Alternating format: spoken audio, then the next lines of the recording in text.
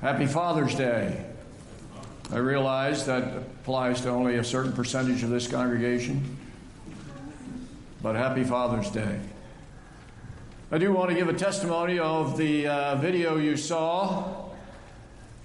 The camp last Wednesday, Thursday, Friday, our grandkids came up from Bowie, 11-year-old twins who are discerning.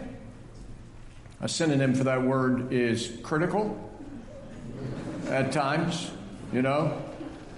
And they had one of the greatest weeks of their lives. They absolutely loved it. And we just want to say thank you to everybody involved, for you teenagers, for you leaders, for Mandy, who was in charge, and everybody involved in that. It was really a very profitable time. Thank you for all your efforts. Stella got back with the handwork from Thursday, and she said, "I'm framing this." And of course, since they're twins, they compare the frame thing, and Stella was saying hers looked better than Levi's, and hers needed to be framed, and his didn't. But it was a very successful week. And we praise God for His goodness and for your service. Don't forget the 7th of July. 7th of July, Tim Zimmerman will be here with his brass ensemble. You do not want to miss this. Tim is an out-of-sight trumpet player, and I have known him for 30 years. Just a great guy, loves the Lord with all his heart, and you will be blessed. So, we are in Haggai. Happy Father's Day. Still up there. I hope that you had a good father. Good fathers make an important contribution to our lives. I was blessed with an exceptional father who not only explained to me how to live, but he lived for Jesus Christ and let me watch him do it. He went to be with the Lord 21 years ago, but his guiding hand on my shoulder still remains critical. The importance of fathers and mothers is increasingly critical today because of the changes in our laws that have blurred the definition of family. All of a sudden now, same-sex couples are able to marry and call themselves a family. That's a radically different definition. We've seen the enormous difficulties of single-parent families. And now we're watching the promotion of single-parent times 2 families. What this means to us as fathers is that our roles are increasingly important. We're not only helping our children, our wives, our families, but we're maintaining the definition of family in a generation that's losing it, perhaps even destroying it because they don't see its value. So happy Father's Day, fathers. Last week we noticed from chapter 1 that some things are more important. This is Haggai chapter 1. What page was that on?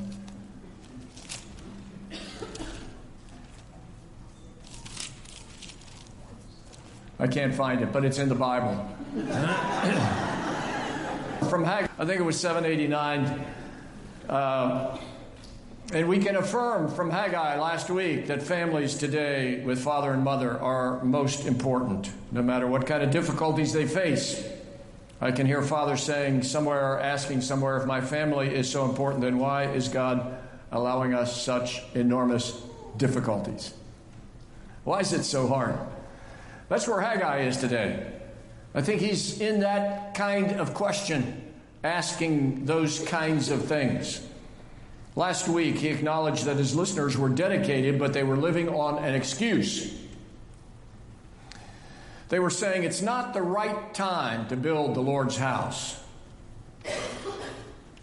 But Haggai pointed out that they were living in their own luxury houses. It was time to build their houses. He also pointed out that because they were doing that, their lives were filled with emptiness because of the wrong priority. So he stirred them up to obedience, and 3 weeks later, the temple was under construction. That was great. That was excellent. The Word of God brought changes. But now in chapter 2, we have another message. Something has happened in the building process. The new issue comes out in verse 3. Left among you who saw this house in its former glory. How do you see it now? Is it not as nothing in your eyes? Let me divide this message, 9-verse message, into 3 sections. First of all, we have what is a complaint.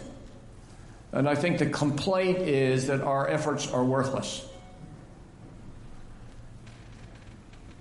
Here are the first 3 verses. In the 7th month, in the 21st day of the month, the word of the Lord came by the hand of Haggai the prophet. Speak now to Zerubbabel, the son of Shealtiel, governor of Judah, and to Joshua, the son of Jehozadak, the high priest, and to all the remnant of the people, and say, who is left among you who saw this house in its former glory? How do you see it now? Is it not as nothing in your eyes? The people had been working for a little more than 3 weeks. Haggai's first message was the first day of the 6th month. First day of 6th month. They began working on the 24th day of the 6th month. And we're now talking about the 21st day of the 7th month. 3.5 to 4 weeks later. What's the problem? Last week we noticed that it seems those priorities. Now, after 3 weeks of making God's house their priority, it seems that the builders have lost their motivation. Why? Well, the building is nothing. Is it not as nothing in your eyes? Nothing as in it doesn't exist. There's no real temple there. We're working on what is basically emptiness. Now, I think it's hard for us Americans to feel the significance of this statement without remembering the spectacular nature of Solomon's temple. And the problem today is trying to calculate how over the top was Solomon's temple. Is there any way of measuring how awesome this place was? First of all, I think we ought to answer the question of what's it cost to build a building today? You know, what is the most expensive building built on the face of the earth? So I Googled it. And it depends on whether you go to therichest.com or constructionglobal.com or creditloan.com or escapehere.com or wikipedia.org. Some think that the most expensive building is Marina Bay Sands, a casino in Singapore that costs between $6 and $8 billion. If you can see that platform at the top, there is on that a 400-foot infinity pool.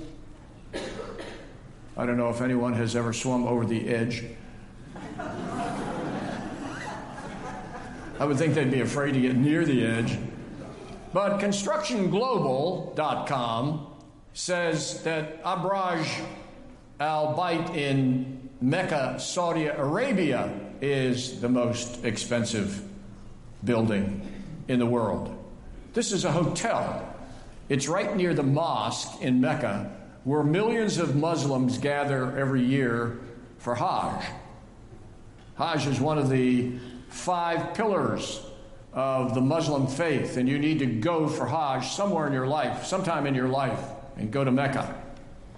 And so, for Hajj, they have millions of people that come. Hajj, by the way, this year is starting on August 19th. If any of you want to Sign up. This hotel is right next to the mosque. The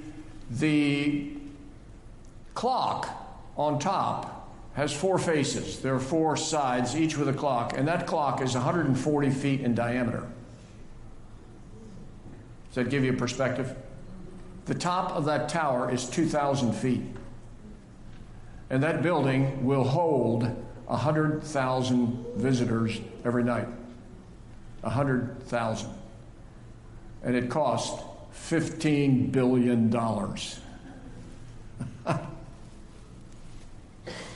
So how does that compare with Solomon's temple? I can think of only 2 ways that we can evaluate Solomon's temple. One is by the money that David saved for it, and the other is by the sacrifice that Solomon gave. And David says to Solomon in 1 Chronicles 22, verse 14, that he had a little savings account, and he had managed to save 100,000 talents of gold and 1,000,000 talents of silver over his lifetime. So how much is that worth? And the answer is, we don't know. But if you try to calculate, you just do say calculations like the value of gold on Wednesday was $1,300 per troy ounce, 12 troy ounces in a pound. A talent, back in those days, we're told, was between 75 and 125 pounds. So if you multiply 1,300 times 12, and then times 75, and then multiply that by 100,000, you will come up to more than $100 billion. $100 billion, not 15 billion, $100 billion. And that's the gold. And David said, now I got 1,000,000 talents of silver. I've got bronze, any amount. I've got iron, any amount. I've got wood, any amount. You get the picture? This was an awesome building. An incredible building. Add to that the fact that Haggai spoke on the 21st day of the 7th month. Did you catch that as we were going through? 21st day of the 7th month. You know the significance of that day? That's the Feast of Tabernacles. That's the last day of the Feast of Tabernacles. And do you know what? Solomon dedicated his temple on the Feast of Tabernacles 440 years earlier. And how did he dedicate it?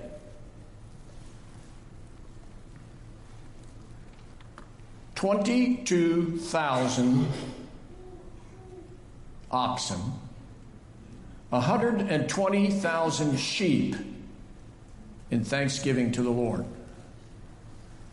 Just think of the logistics of that. How would you sacrifice 22,000 oxen? How many people would it take? Where would you do it?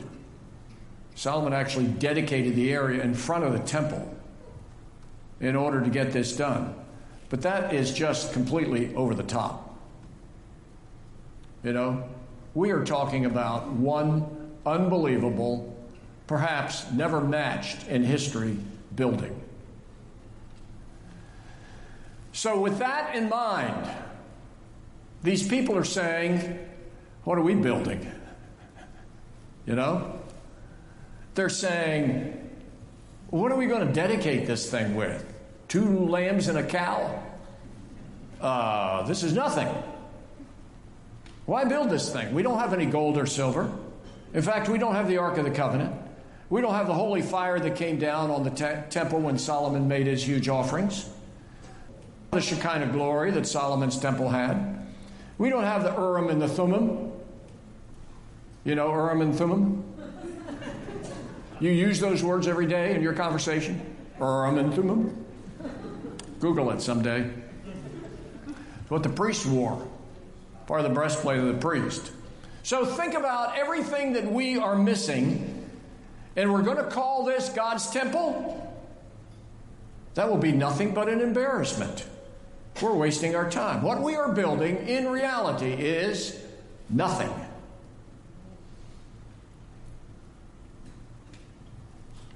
Ever felt that way? Can you relate to that environment? You know, what am I doing? What am I investing my time and energy in? What am I accomplishing here? You know, you're teaching a class of 5 out-of-control 5-year-olds who don't listen. What's the value? Sometimes you think you're raising children who God calls my inheritance, but they sure don't look like it. You're in a neighborhood where you shine as a light. Why is it so dark?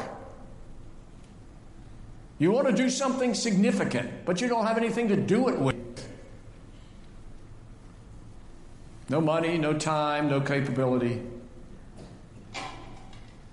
What's my effort accomplishing? We need to realize that the word nothing means nothing to God. People think that God works the way we work. You know? We're impressed with something big. We're looking for something bigger. We're looking for something awesome. We know that God is at work in what is big and glorious. We can see it in the stars, which are endless and glorious and big and hot. We can see it in the ministry of Billy Graham. We can see it in some mega churches. And we know that God is blessed and uses big things. But do we realize that God specializes in small things? Have you heard this passage? Here's 1 Corinthians 1, verse 26. For consider your calling, brothers. Not many of you were wise according to worldly standards. Not many were powerful. Not many were of noble birth. But God chose what is foolish in the world to shame the wise. God chose what is weak in the world to shame the strong. God chose what is low and despised in the world, even things that are not, to bring to nothing things that are, so that no human being might boast in the presence of God. Do you get the picture? Who does God choose to use? Even things that are not, to bring to nothing things that are. Do you remember that this is the God who created the world out of a big bang? Giant explosion. No, he created the world out of nothing. Nothing. This word, nothing, may actually be one of God's favorite words. This is his specialty. From creation on, God has created beautiful things out of nothing. The problem here is Haggai saying these people are comparing rather than trusting. What did Solomon's temple have to do with God's new work? Is God trying to build another Solomon's temple? He didn't say that. Because they compared, they lost the understanding of the uniqueness of what God was doing through You can't understand the importance of what God is doing through you by comparing it with somebody else, because every snowflake is different. Every part of your body is different. Every part of the body of Christ is different. Suppose your eye compared itself with your hand and said, I need to pray that God would give me a better grip and help me hold things more tightly. Can you imagine the stupidity of that? I mean, it hurts you to think about it. Your eye gripping? I didn't want to touch. Wants nothing near it. So your situation is new. No one has ever been down your path before, and you can't look at comparing these other things, you know. What was life like in Acts 2 when everybody was just happy about the Lord? What's happened today? Or what happened in the Great Awakening in America or Europe? Or what's happening in that church over there, you know? 10 years ago, they were 10 people, and now there are 10,000. What's happening over there? So on. You can't make that kind of comparison. You get excited over the privileges God has given to you.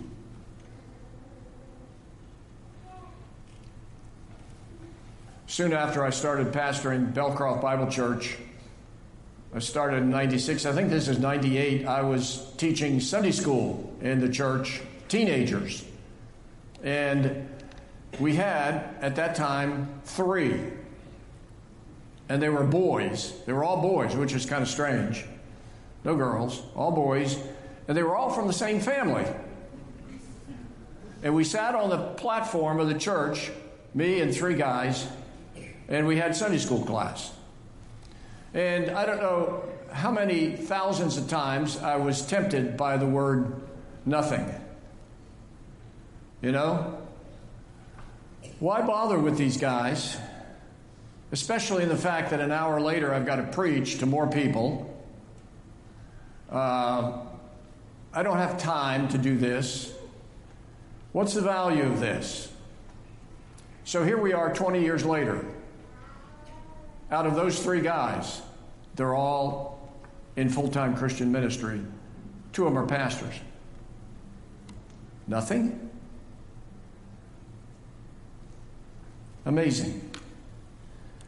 So, Haggai gives a command. God gives a command through Haggai. And the command says, you give this your best effort. Here's verses 4 and 5. Yet now be strong, O Zerubbabel, declares the Lord. Be strong, O Joshua, the son of Jehozadak, the high priest. Be strong, all you people of the land, declares the Lord. Work, for I am with you, declares the Lord of hosts. According to the covenant that I made with you when you came out of Egypt, my spirit remains in your midst. Fear not. Notice the 3 commands that are all strung together, all interconnected. The first command is repeated 3 times. Be strong, be strong, be strong. What does that mean, be strong? Do more exercises? No, he's actually saying, trust me and get to work. Strength comes from God as we commit ourselves to obedience. What happens when we conclude that our work is not significant? What happens is that our motivation dies. Our work ethic slides. We forget that if God can create beautiful things out of nothing, who cares how things begin? If God is in it, so this doesn't look like nothing, anything, who cares? The real question is, am I doing what God wants me to do? Then I should do it with all my heart. Second part of the command, work. The evidence that you've been strengthened by God is work. Quitting shows weakness. Haggai is obviously not talking about physical strength, but inner strength, spirit, the motivation from the heart. Don't let the word nothing slow down your efforts. Don't get a negative evaluation as to where all this is going. If this is God's will, join it and work. Go after it. Third one says, do not fear. End of verse 5. What is fear in this context? It's believing the excuse. It's saying to yourself, this isn't worth it. This building's nothing. That's Satan's way of changing your heart. That's Satan's way of scaring you with words. I think that what Haggai is saying to these people is pragmatism does not help one find God's will. Pragmatism does not help one find God's will. We've all grown up in a pragmatic environment. Everybody understand pragmatism? Pragmatism means that you treat something on the basis of its consequences, on the basis of the value you can see in it. We've learned to evaluate things by their benefit to us. We do things that promise to get us something. And we've been conditioned that way. It's the mini-max system. Where can I invest the minimum amount of work and get a maximum amount of benefit? So with that kind of conditioning, it's hard to do something simply because God says, do it. Build this temple. God said so. In teaching in 3 colleges for almost 50 years, pragmatism reigns in colleges. I don't know how many times I have been asked, why study at a Bible college? What job does that prepare me for? What career do I enter after graduation? You know? Or why do I need to take English? I'm not going to teach English. I grew up in English. I'm not going to become an author. Why take English? And it's thinking. That's it. That's pragmatism. That's pragmatic thinking. We're calculating its immediate usefulness. Why take public speaking when I'm only going to speak in public, in private? That one didn't work. Why take public speaking when I'm only going to speak privately? If we can't immediately fix a price tag to it or see its value in our lives, we say, why bother? The problem comes when God wants us to do things that don't have clear price tags on them. For example, God says, I would like for you to invest time in poor people. Why? And widows. And orphans. I want you to love your enemies. I want you to spend some money on your enemies. I want you to spend time with your enemies. Why? They're not going to pay me back. Think of the Good Samaritan. A Samaritan helping a Jewish man who, if he was strong enough, would have spit at him. Samaritans and Jews didn't get along. It was a dangerous environment. He stopped to help had recently been hit by thieves. The Jewish man wouldn't pay him back, probably wouldn't even thank him. So why stop? There's nothing there. No, the Samaritan said, I will not only stop, I will give this man my best. He bound up the wounds, he put him on his transportation, he took him up to the inn, he paid the innkeeper. He could have said to the innkeeper, he's Jewish, he's your man, you pay for it. And he gave the innkeeper his credit card and said, when I come back, if it costs more, I'll pay for it. What is that? That's God's grace. You see that all through Scripture, where people will obey God even though it promises nothing. Prime example number 1, Jesus Christ came to earth. While we were yet sinners, shaking our fist in his face and saying, get out of here, Christ died for us. Amen.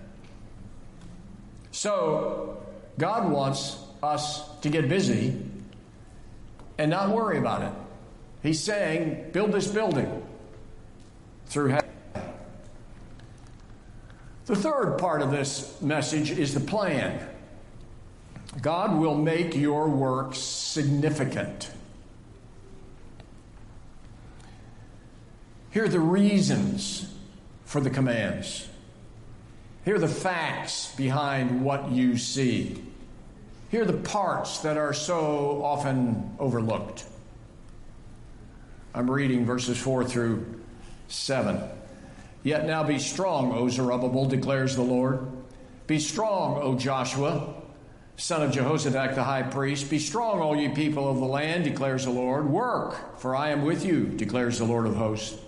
According to the covenant that I made with you when you came out of Egypt, my spirit remains in your midst. Fear not, for thus says the Lord of hosts, yet once more in a little while I will shake the heavens and the earth, the sea, the dry land. I will shake all nations, so that the treasures of all nations shall come in, and I will fill this house with glory, said the Lord of hosts. What this section says is that the complaint of these people is based on a misunderstanding. It's in your eyes. It's the way you see it.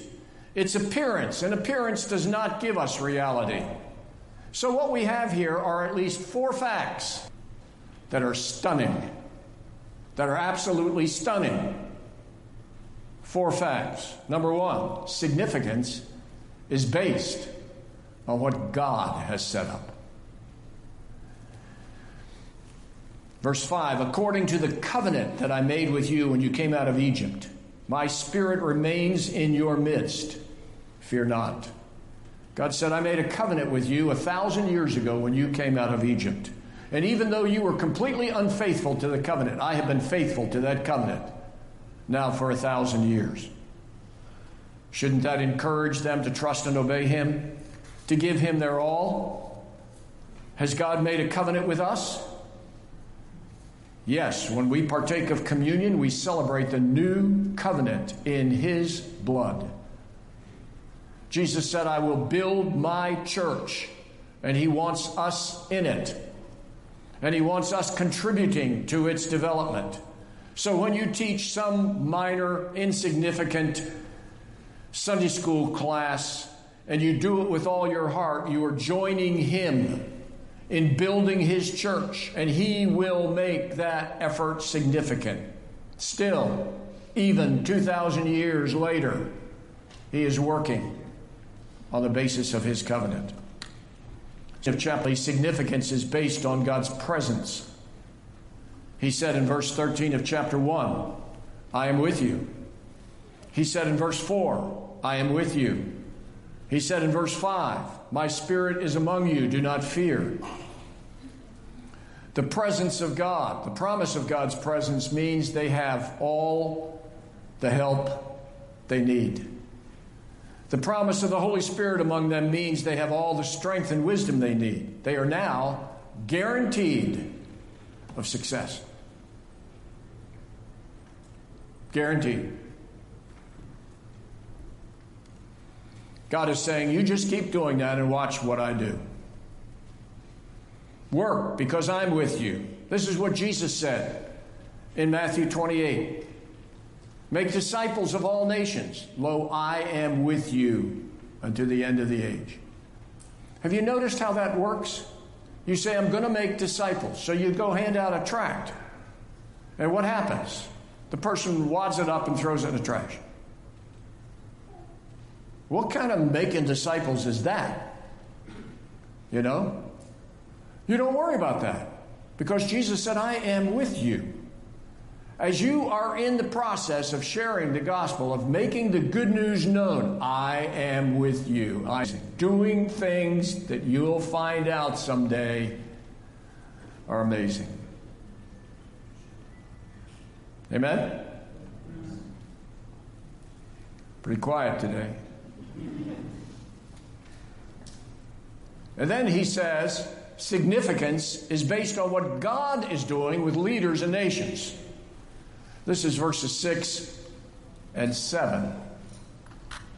For thus says the Lord of hosts, once more, it's a little while, I will shake heaven and earth, the sea and the dry land. I will shake all nations. They will come to the desire of all nations. I will fill this house with glory, says the Lord of hosts.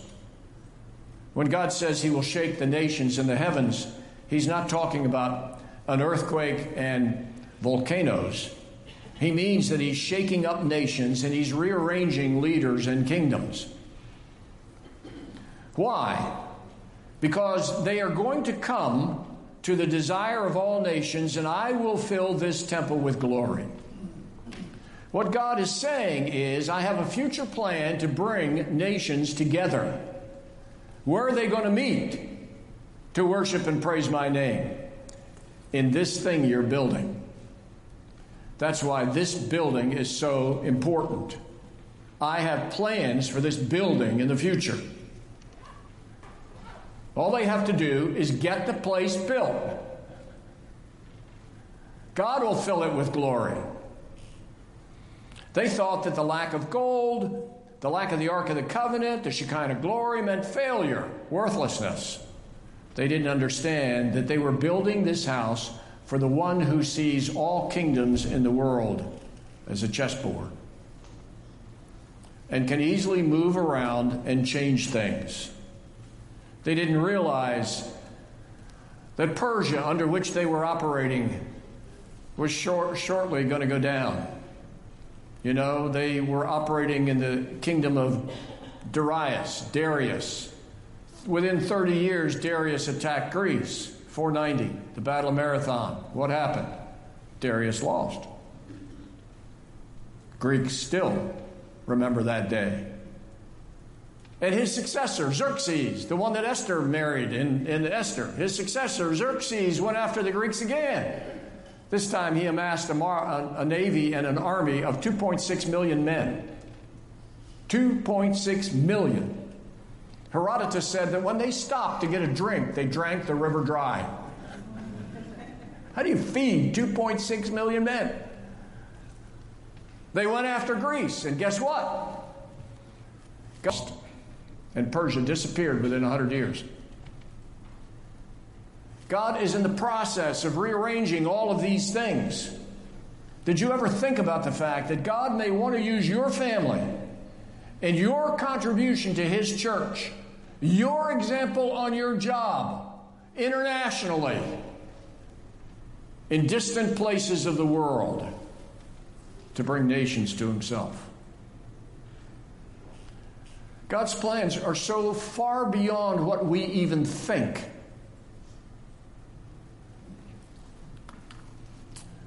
And then, number 4, significance is based on God's plans for the house. Here's verse 8. The silver is mine, the gold is mine, declares the Lord of hosts. The latter glory of this house shall be greater than the former, says the Lord of hosts. And in this place I will give peace, declares the Lord of hosts. Did you catch that statement? The latter glory of this house shall be greater than the former. That's God saying, I'm going to make this tool shed that you are working on more glorious than Solomon's temple. You thought that was the ultimate. You're working on the ultimate. International is going to become a place where nations assemble, where peace originates. It's going to become the international center of the world. It was about 550 years later that Messiah walked into this temple, now greatly expanded by Herod the king, and asked, with a whip in his hand, is it not written, my house shall be called a house of prayer for all nations? And you have made it a den of thieves. These are just incredible statements, incredible promises. I'm going to fulfill my covenant. I am with you in this project. I intend to use this project internationally, and this house will have more glory than Solomon's temple. Who would want to quit when they knew these promises? These promises say you ought to give this your all, because that's where the real money is.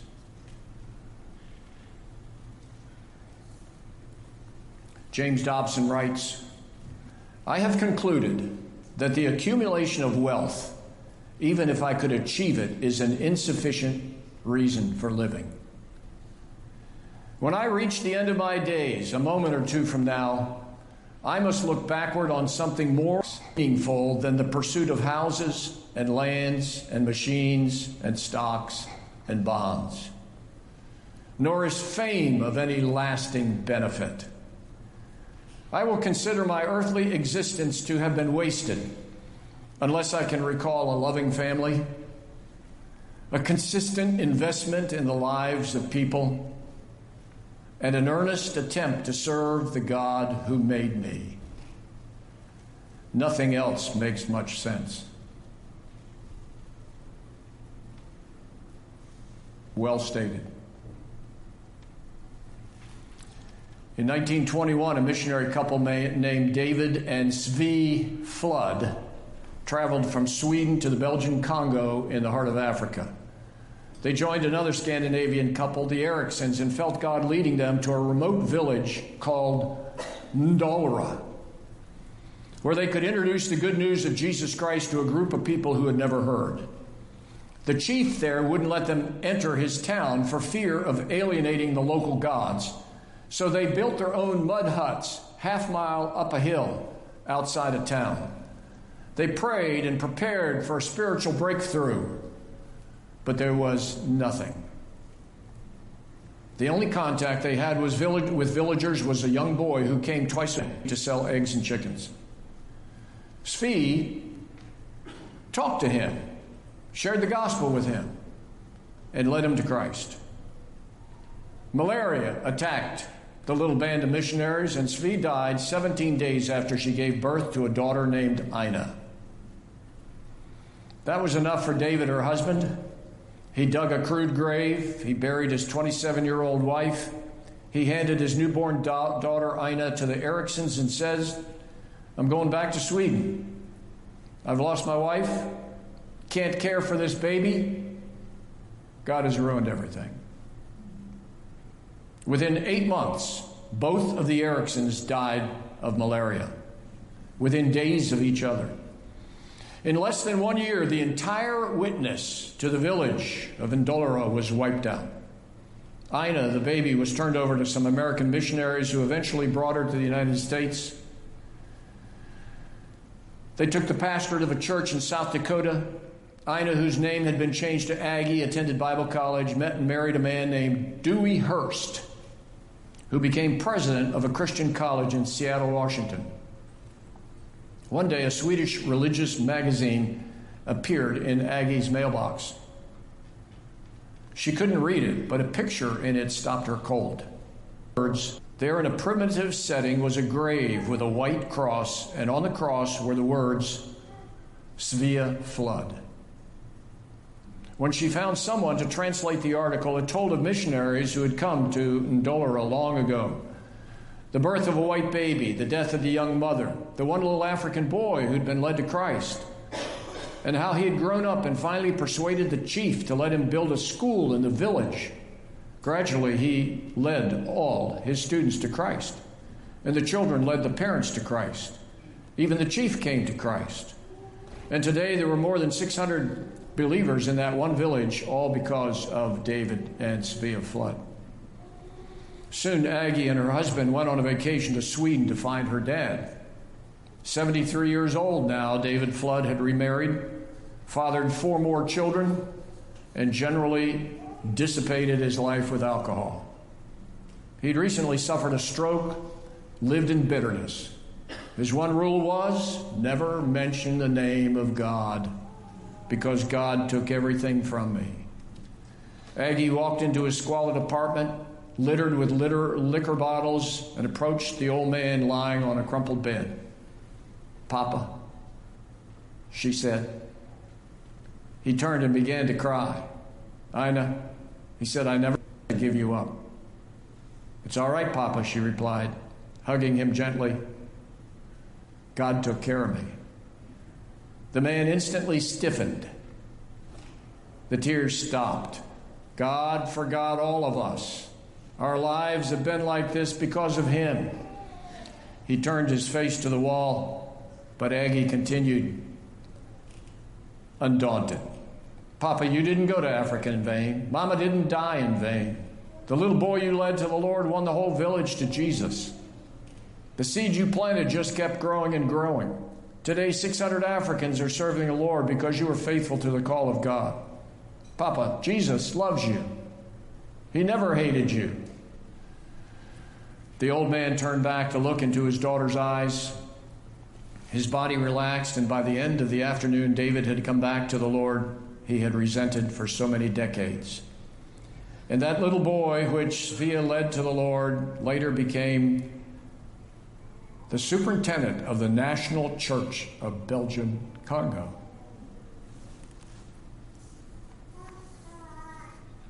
Nothing? Not with our God. Therefore, my beloved brethren, be steadfast, immovable, always abounding in the work of the Lord, knowing that in the Lord your labor is not in vain. Amen. Lord, would you encourage and strengthen us in the middle of situations that cause us to question significance? Would you help us to remember your promises? Help us to live in light of the fact that you want to be with us. We are not in this alone. That you provide strength, wisdom to the fullest. May we be steadfast, immovable, always abounding in the work of the Lord. Thank you in Jesus' name. Amen. Have a great day. God bless you.